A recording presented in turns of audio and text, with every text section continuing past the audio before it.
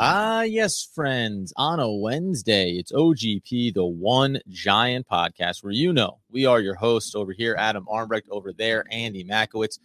No time to waste, my friend, because we got a lot of things we need to get to here, just essentially one day away from the draft, a couple of episodes away from the draft. Big things potentially at the top, some mock draft scenarios that offer a few wrinkles for New York Football Giants fans to consider. But before we do, some of the other wrinkles, Andy, are clearing off some money, making sure we can pay for this rookie draft class, and that involves one James Bradberry being on the move. Yeah, so Jordan Renan reported that he basically would be surprised if James Bradberry. Sorry. Yeah, you love that, don't you? Yeah, I mean Jordan Renan, just a great name to riff off of. He doesn't have a theme song is just ridiculous. Criminal almost. But he reported, basically he'd be surprised at this point if James Bradberry was on the roster come Sunday night. I think he even said that he expects him to be moved on. However you phrase it, it seems like, the Giants needing to free up cap space. It makes sense, the timing of it, though, Adam, just knowing that when a team misses on a guy that they really wanted in, say, the second or third round, they have the ability to then correct that mistake by paying a little bit of money to the Giants and giving a little bit of draft capital, right? Yeah, and I think the other part of it is, too, it's like from a Giants perspective, you had him on the roster. You still have him on the roster. You were hoping to get some higher capital in return. You tested it.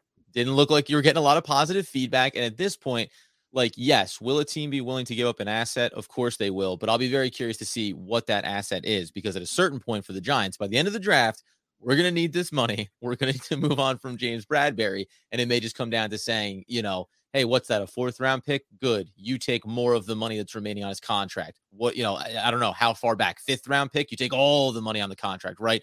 The Giants are just working that scenario. I think it's fine to have tried your best to maximize the value for him. And maybe it does play out favorably where multiple teams miss on their targets in the draft. But the biggest goal here is get them off the books, free up the money, and be able to move off them. It's funny because we were talking maybe not 5 to 7 days ago about how speculation that Kadarius Toney is going to be traded, when in reality, James Bradberry and Darius Slayton come Sunday night are much more likely to not be on this roster than Kadarius Toney. Yeah, I'll be very curious on the Darius Slayton one. We mentioned it yesterday, just about the $2.5 million, the balance of a little 1.25 ish that they can free up, kind of just more money to pay for the new toys that you bring into the building. I'll be interested to see if there's any traction there or if this is like a cut release scenario. So interesting to kind of see how the league looks at a player that the Giants took in the 5th round a couple of years ago. And now you're talking about, is the value at least held? Has he retained that value of a 5th round selection? We'll find out starting tomorrow. Go ahead. Well, the one thing I was going to say about the wide receiver room, and this, I don't know if this has been talked about, but think about Brian Daboll wanting to put his imprint on the offense with Mike Kafka. Like, they don't have the ability with other wide receivers to be able to make these types of changes. You look at Kenny Golladay, his contract is prohibitive for you to be able to move on. The one thing they didn't talk about with Kadarius Toney is, if you were to move on from him, you actually would incur a bigger cap hit this year. I think it's an additional $2.5 or $3.5 million of cap hit. So the Giants couldn't move on from him anyway. You talk about Sterling Shepard. They restructured him and saved money rather than outright cutting him. Right. There wasn't really any other wide receivers that Brian Daboll could have been like, hey, we could save money and get value by trading this guy away. Darius Slayton happens to be the one guy out of that entire room that falls into that bucket. And you can't turn around and say, hey, why don't you take a little bit of a pay cut here, Darius Slayton? There's no money really to cut, right? I mean, to go to him and say that would be like, well, what do you want, pennies on the dollar here? What do you want to do, take a futures contract? So right. You don't He's really... like, just release me. Yeah, just release me at that point. So, yeah, to your point, and they brought in, James, they brought in a couple young players. So you talk about, imprint on the position. Listen, some guys just fit schematically. You want to have certain styles of players that you feel like you can rotate through and use in different ways. And Darius Slayton, at the very least, is a one-dimensional player. Put him on the outside, let him stretch the field for you. And we know he struggled last year, certainly with his catches. So we'll keep an eye on him as well. 2 possible opportunities for the New York Football Giants to add assets in this year's draft, maybe in the later rounds, or maybe grab something for next year as well, just to make sure that you continue to have the ability to fill needs going forward. The other one is then, before we get into the hellish landscape that is Jordan Renan, the board is set, as we've heard now, and you can see there the Tetem has made decisions if you're watching over on YouTube Live.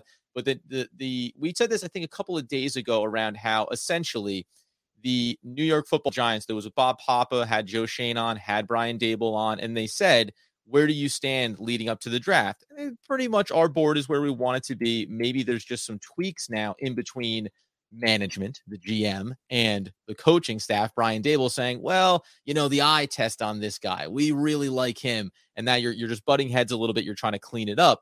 But their intention is to present their final board to John Mara, where then he can make his strongest overtures for whatever random player he desires.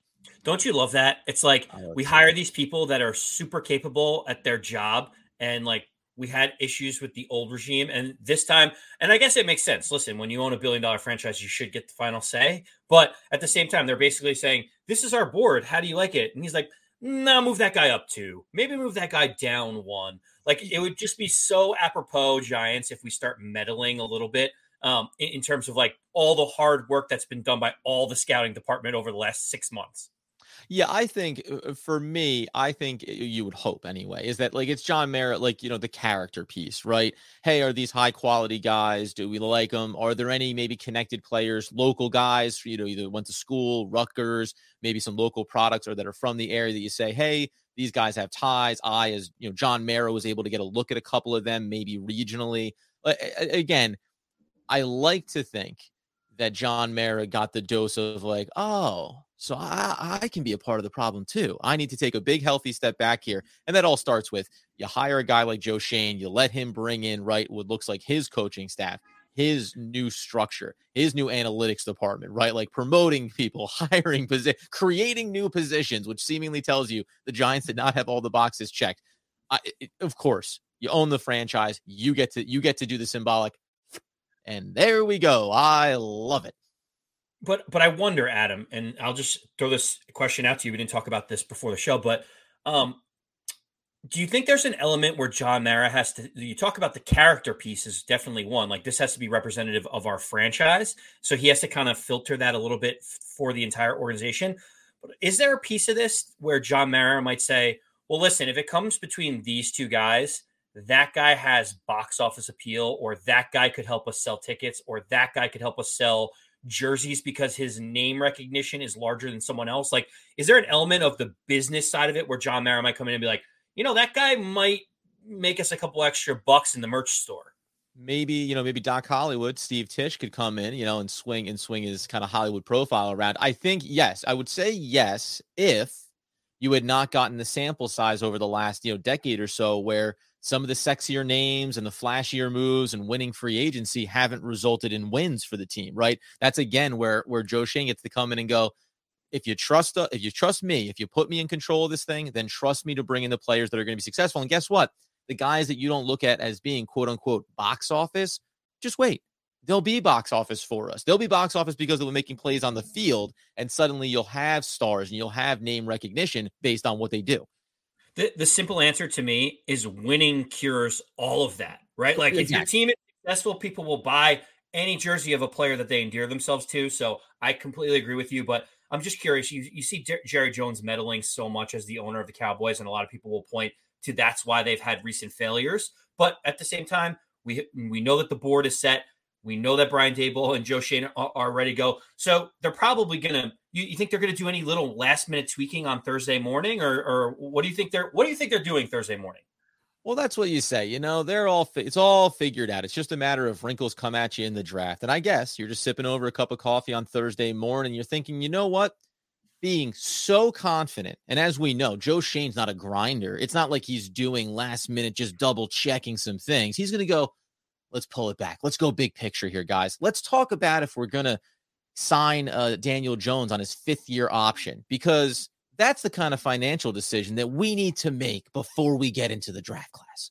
Well, it's interesting that you say that, because that is the reality for the Giants right now. Diana Rossini reported this morning, after the draft board is set, they're basically taking the rest of the day to confirm with ownership that the draft board looks good. And then tomorrow they're meeting to talk about the future of Daniel Jones and whether or not to pick up his 5th-year option. And Adam, it sounds like there's a little bit of skepticism in your voice that's the game plan that the Giants are going to have going, with 12 hours to go in the draft.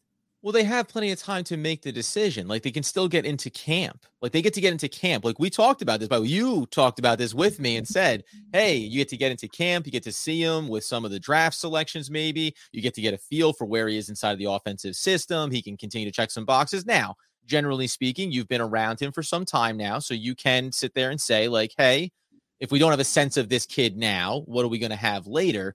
But shy of saying, let's get together, because Joe Schoen and Brian Daboll are going to say to John Mara, the reason why we want to clarify that we're not, and I'm not committing to anything, but we're not picking up the 5th-year option. That's because, hey, you know what? There's a prospect later in the draft here at quarterback that we wouldn't mind getting in here and kind of preparing for what the following year could look like if Tyrod Taylor is our bridge quarterback and just a young player that we could try to work inside of our system. Unless that's the angle that they're taking, why bother having this discussion on a Thursday of the draft? So, Adam, couple things to note. One is the only way you go into camp to see what you have with Daniel Jones is not due to the 5th-year option. That's to be able to play out the franchise tag, because the Giants the Giants have until Monday, May 2nd to pick up his 5th-year option. So, I framed that the wrong way.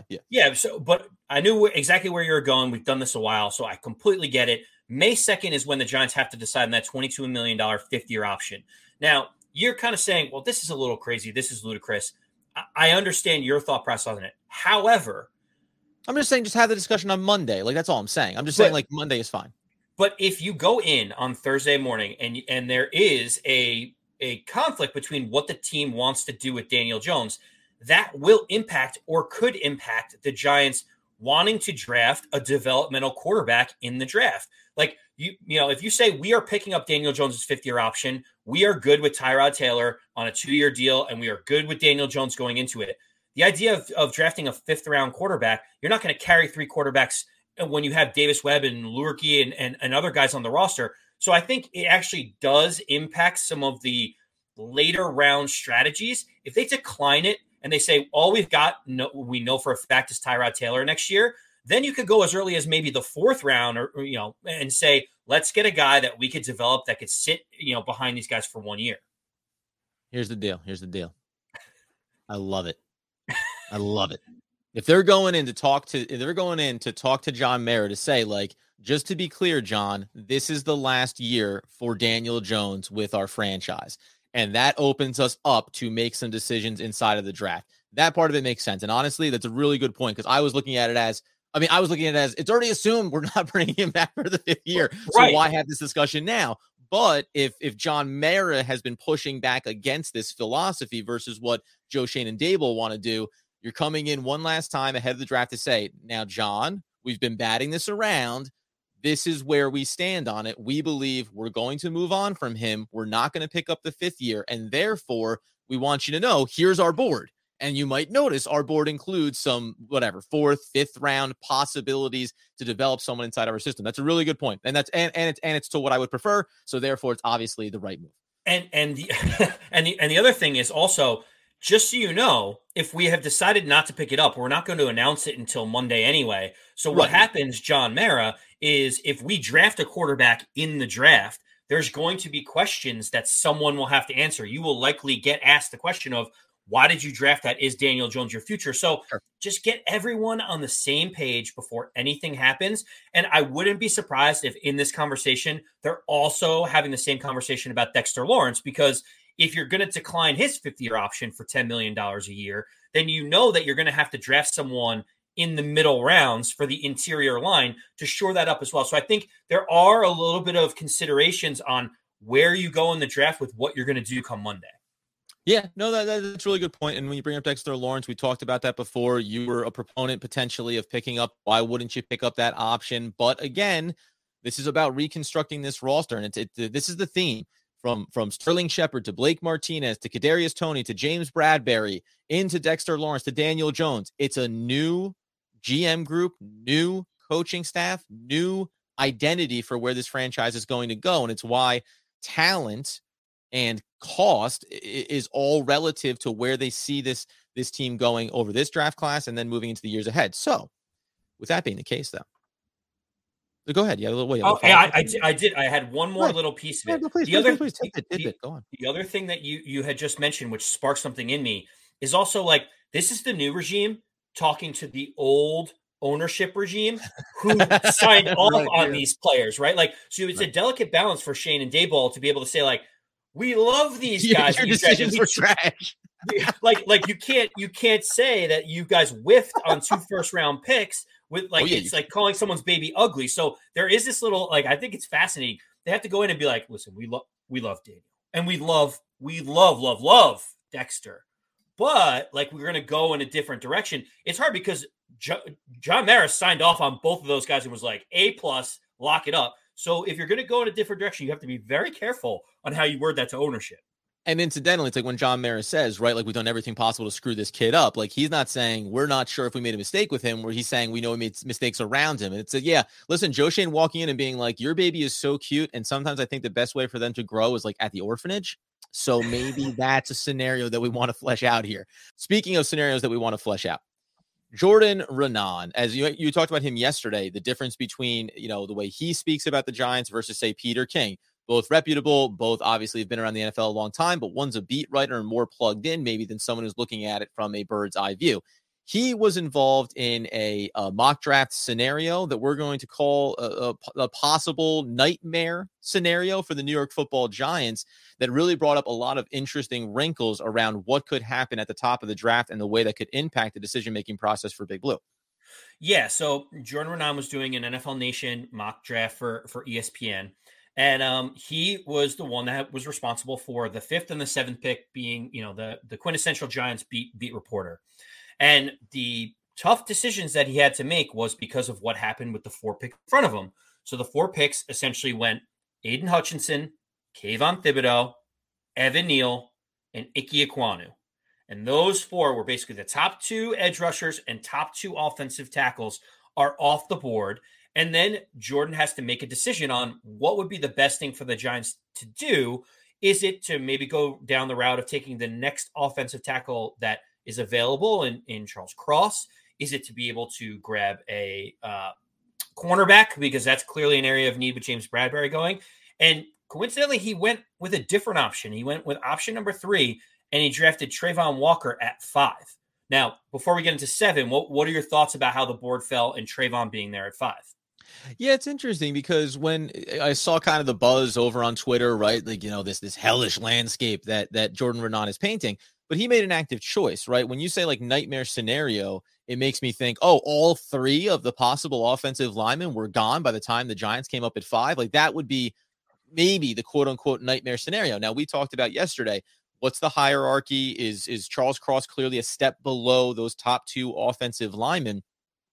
But the other thing that it made me think about was just in terms of him choosing to go with Walker. We know how much his stock has risen. We know that there's arguments. Vegas says he could go number 1 overall. But if you are the New York Giants, Joe Schoen mentioned this when he spoke with Bob Hoppa. Well, you can love a prospect. You can like a prospect. And then depending on where you're picking, you can love or like a prospect more or less. And if Travon Walker has, unless it's a smoke screen, overall, but if Travon Walker has risen to the level of being considered one of the top 2 or 3 prospects in this entire draft, and he's there at 5, I understand, at least in this scenario, I get why Raanan goes there over Charles Cross, because Charles Cross might be whatever, the 9th, the 10th, the 11th best player on the board. Travon Walker could be the best player in the draft, right? And at that point, that's what you're talking about. We just got the number 1 prospect in the NFL draft, and we did it at number 5. So I'm not shocked by that. I am a little surprised that it's referenced as being like the worst case scenario, because I think you can paint a darker one if you wanted to. Yeah, I think that's interesting that you mentioned that, because on the board there was an offensive tackle that is, collectively seen as one of the 3 best tackles and a potential top 10 pick. And there was 2 cornerbacks in Sauce Gardner and Stingley that were available, which are areas of need. So in Jordan Raanan mind, especially knowing the Giants as much as he does, it does surprise me that he does go with Travon Walker there, saying that edge rusher and Travon Walker is an area of need and a best player available, as opposed to the other ones that we've talked about before. Yeah, and now, listen, we'll get to 7 in a second here, but what I will say is, so there was some interaction with him saying, what are we talking about? It's all over. Why didn't you maybe take Charles Cross there? And he mentioned 2 names that I had to go and look at, because we've talked about, we're going to get into what are our scenarios and options. We've mentioned some other offensive line that the Giants could add along with an offensive tackle. that they would take, you would assume, at 5 or 7 at the top of this draft. The two names that he threw out there were Luke Goedeke and also Sean Ryan. And I'm legitimately, full acknowledgement, did not have these guys on my radar coming into this draft class. Now, Central Michigan is where you're going to get Goedeke coming out of. He's a 6'2" prospect over on NFL.com. Will eventually be an average starter. That's what that range indicates to you, not what I'm saying he's going to be. And I'll just give you the quick one-line tag on him. He's got better instincts than his teammate Bernard, who's regarded, obviously, Ramon, one of those top converted from wide receiver to tackles. He's going in the first round potentially, or high in the second round.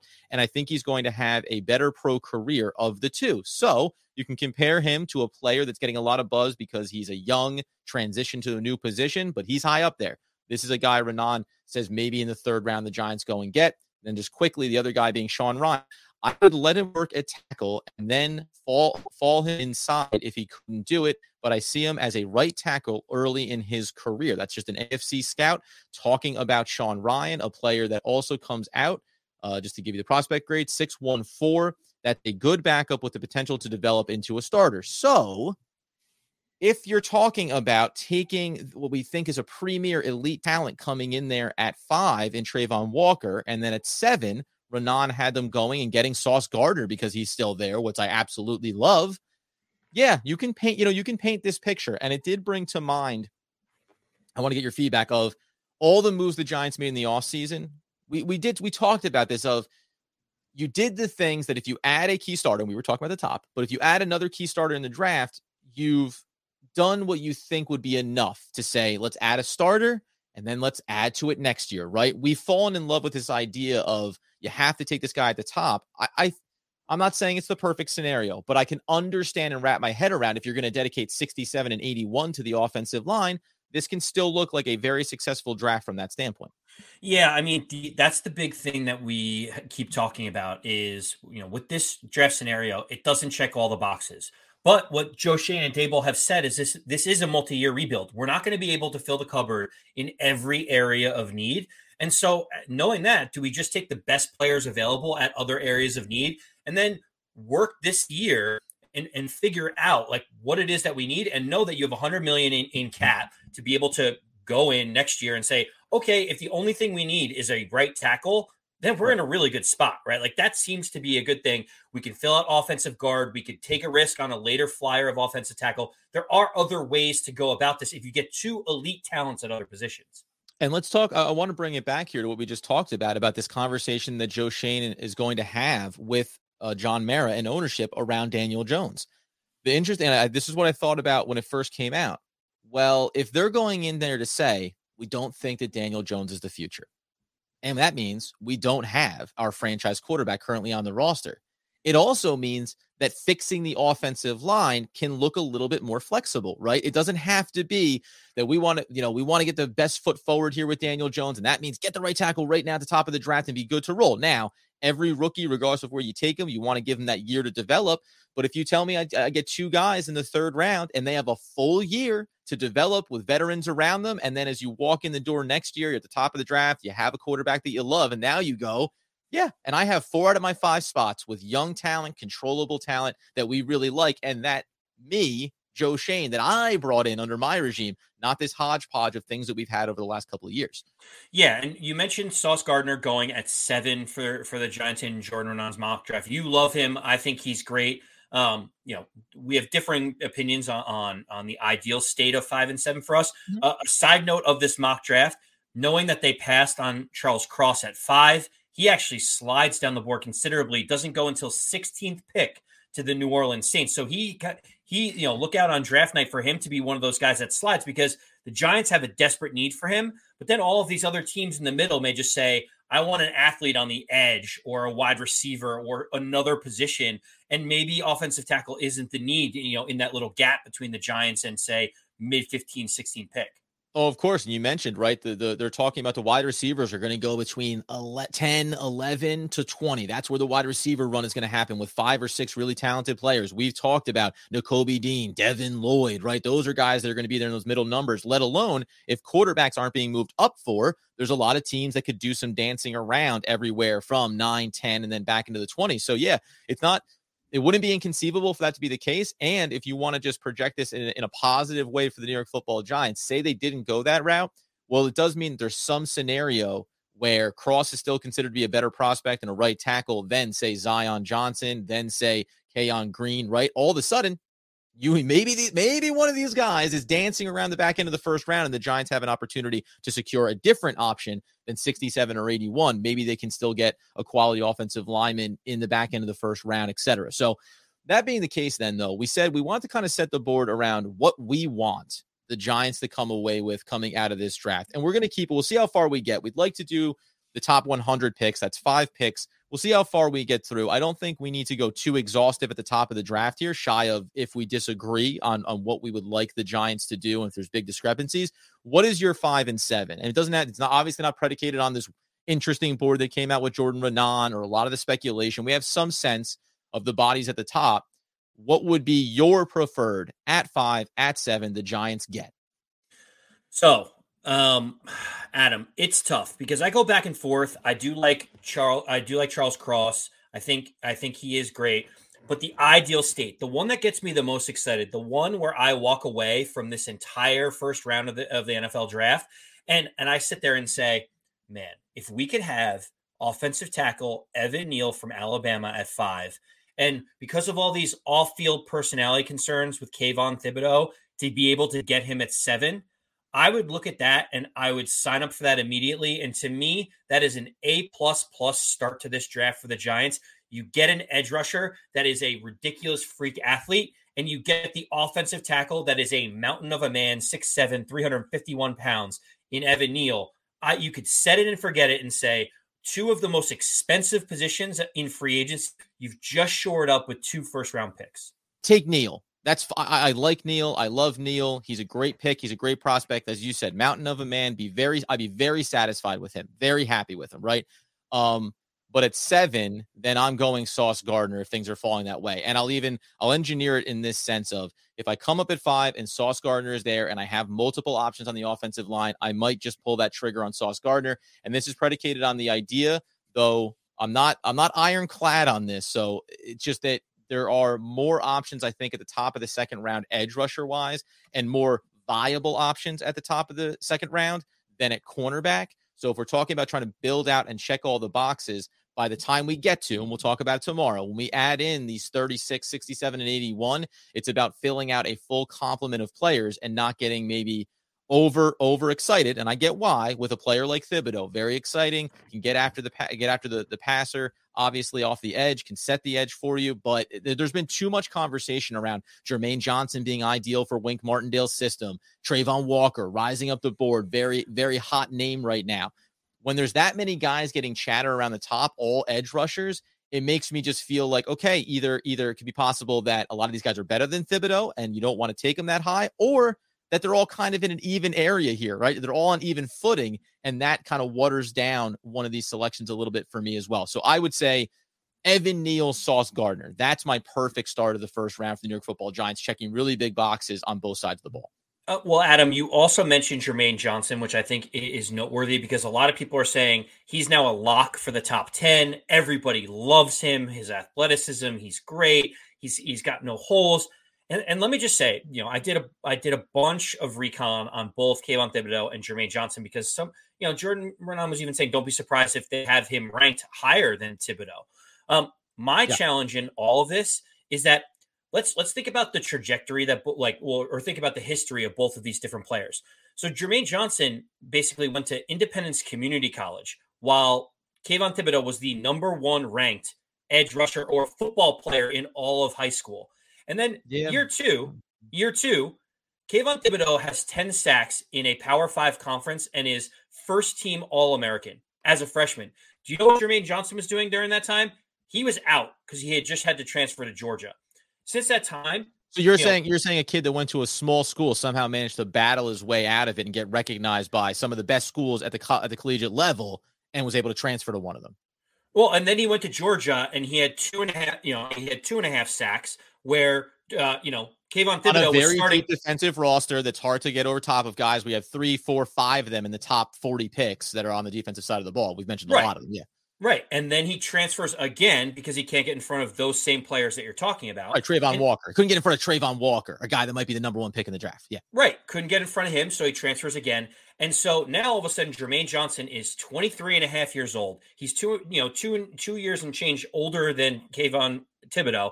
And all Kayvon Thibodeaux has done has been a ridiculous freak athlete, has a higher relative athletic score, has had more sacks, more pressures, more rushes than Jermaine Johnson, is 2 years younger, and has been on a higher trajectory as a younger talent. So to me, when you go apples to apples, just those two people, give me the guy with the higher upside. Give me the guy that could be like a transformative type of edge rusher. When you look at his power and his strength off the edge, he is like Jadeveon Clowney 2.0 in terms of, wow, it pops when you see him play. And so for me, I want that type of swagger on the defense, and it would be perfect for Wink Martindale. That's so awesome that you bring up a guy who throughout his career has had questions about effort, if he's committed on a down-to-down basis, if he's really invested, or if he's just chasing the dollars, that kind of thing. I like Thibodeaux as a prospect, man. And the big part to me is Jermaine Johnson is older. That's a big piece of it. And I said this before. If you have a guy that's almost 24 years old, you're talking about with a 5th-year option, you're talking about a player that you're going to be paying potentially a second big contract at 29 years old, right? So is that going to carry through until he's 33, 34? There's a big decision to make there, but I don't know, man. Listen, like I know you say freak athlete, but like this stuff does come down to the minutia. And when you're looking at a guy like Jermaine Johnson, first of all, the consensus is Wink Martindale loves Jermaine Johnson. He doesn't love Kayvon Thibodeaux. He loves what Jermaine Johnson does, sets the edge in a hard way. And that's what really helps predicate the defense that he wants to accomplish on that side of the ball. So there's that piece of it. Wink Martindale has been pushing for Jermaine Johnson. Even if he doesn't get drafted by the Giants, that's what Wink Martindale wants over a Kayvon Thibodeaux. The other piece to me is just, again, as talented as you are, and I get it, like what more did Thibodeaux have to prove at Oregon? Okay. But we've already said, like, what is the New York Football Giants? What does Brian Daboll keep predicating and saying he wants? I want guys that show up, that do the work, that check the boxes, that are committed, that show the effort and energy every single rep at practice, every single step of the way through film room, and then show it on Sunday. Like, what right, wrong, indifferent, Thibodeaux didn't show that all the way through his collegiate career. So there has to be some element of that. And if you look at a guy like Jermaine Johnson, you'd say, well, this guy worked his butt off, because it's the only way that he got to where he is now is by just absolutely fighting and clawing his way to that point. Marginally different athleticism, sure. And it's interesting. I'm not even pushing for, Jermaine Johnson to get drafted here, but it's interesting just philosophically, because you and I talk about it, right? When at the back end of the draft, we mentioned like safeties, right? What are we going to bring in? You like, just give me a football player. That's what I want. Give me a football player. But at the top of the draft, you want the freak athlete, the guy that just, his measurables are off the chart. And it's 100%. It's an interesting cross section, right? Like and it's funny though, because you say that about him, but then Charles Cross would be considered the freak athlete on the offensive line side of things. Evan Neal is more of that steady mountain of a man technician. I think it's just fascinating. It says I fall in that same category on a player to player basis. You start to think about the fit and how it can make things work for Big Blue. And then you fall in love with an idea of something, right? And I think when we talk about draft, we'll talk about 36, 67, and 81 and how you fill these things out. By the end of it, the collection of 5 players at the top 100, regardless of what they do on the back end, you just start to think of how they plug in and how they complement one another on the defense or offensive side of the ball and how it makes the Giants a better team. But it's fascinating, man, because it's like you're almost disgusted with the idea of Jermaine Johnson being that high in the draft, whereas like Thibodeau's a player. I've watched the tape on Thibodeaux. I don't think that I don't look at him as a generational franchise-changing player. And maybe that's the big discrepancy here. I don't think that he comes in and is, hey, man, we just changed whatever, Michael Strahan, right? Like, I don't think that Thibodeaux is that. And maybe that's the biggest margin of difference that I see there. I can sense that from you. It's kind of the way I feel about Stingley. Like, a lot of people really like Stingley. I'm not a huge Stingley guy. See, Adam, the second that you stop with your point, it comes back on. They're like, okay, we can give him some credibility. Turn the lights back on. I suck the energy of the earth into me when I make these points. Here's the thing. I do believe it. The comps, it's funny because Pro Football Focus has Aiden Hutchinson a smidge higher in terms of win rate, pressure rate, passer rate, hurries for the quarterback, all of those things. You have Aiden Hutchinson as like the elite of the elite, and you have Kayvon Thibodeaux like a fractional point underneath him. And we're saying, like, I would run to the podium if Aiden Hutchinson was there at 5. I look at Kayvon Thibodeaux that exact way. Like, I think he has that type of impact. The comp that they're saying, coincidentally, is that they think he has the same characteristics of someone like Osi Umenyiora. And man, wouldn't it be nice for the Giants to be able to have another one in? When you watch him play, like I'm not knocking him. Like I feel like this isn't like a bashing Thibodeaux. If you go and watch Osi Umenyiora and watch Thibodeaux, like they don't look like the same type of player. They don't have the same type of physical attributes. I'm not saying that he's not a freak athlete and he's not going to be an incredible player at the NFL, but like I don't see that comp. Like Osi, they're 6'3", 6'5", respectively. They're both 255 pounds. They both are like guys that are freak athletes for their size. Like the comp, and they both get to the quarterback. They like to rush more than they like to run block. Like that is a very good comp in terms of, especially if you're a Giant fan, like what could be here.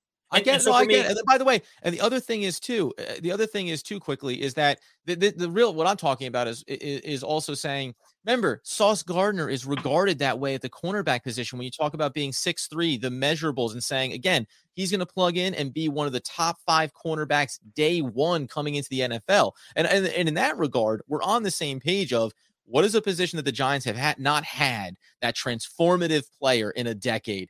It is at cornerback. It is at edge rusher. And that's really what we're talking about here too. It's like, I want the player that helps change this franchise on that side of the ball and on offense as well, right? So when you're talking about those two elements, that's why you start to fall in love with a Thibodeaux or a Hutchinson or a Sauce Gardner, depending on where you look in this draft class. And again, to me, the fact that you have so many guys that are marginally in and around Thibodeaux, it makes it hey, you could take any one of these guys and be very happy with them. You're not hearing that about Sauce Gardner at the top of this draft. You're hearing about Sauce Gardner, then there's a little bit of a notch down, some Stingley action, and then it's a big drop off before you get to the next guy. And that's the difference too, to me, relative to who is available in this class. That being the case, we knew we were going to run long on this. We're going to get into 36, 67, 81 tomorrow. We'll mention some other names here. Follow us over on Twitter. We have a very small but dedicated following on Twitter. If you follow us over there, though, there's a list of names I'm going to be putting out there as far as here are the groups of players at every single time in the draft that the Giants are going to be drafting, a collection of players based on what they do at 5. Here's 7. What they do at 7, here's 36, 67, 81, and all the way back through. We want to get those names out there because I think there are a lot of talented prospects that the Giants can go after here to help improve this franchise in the short and long term. So please get in on that action there.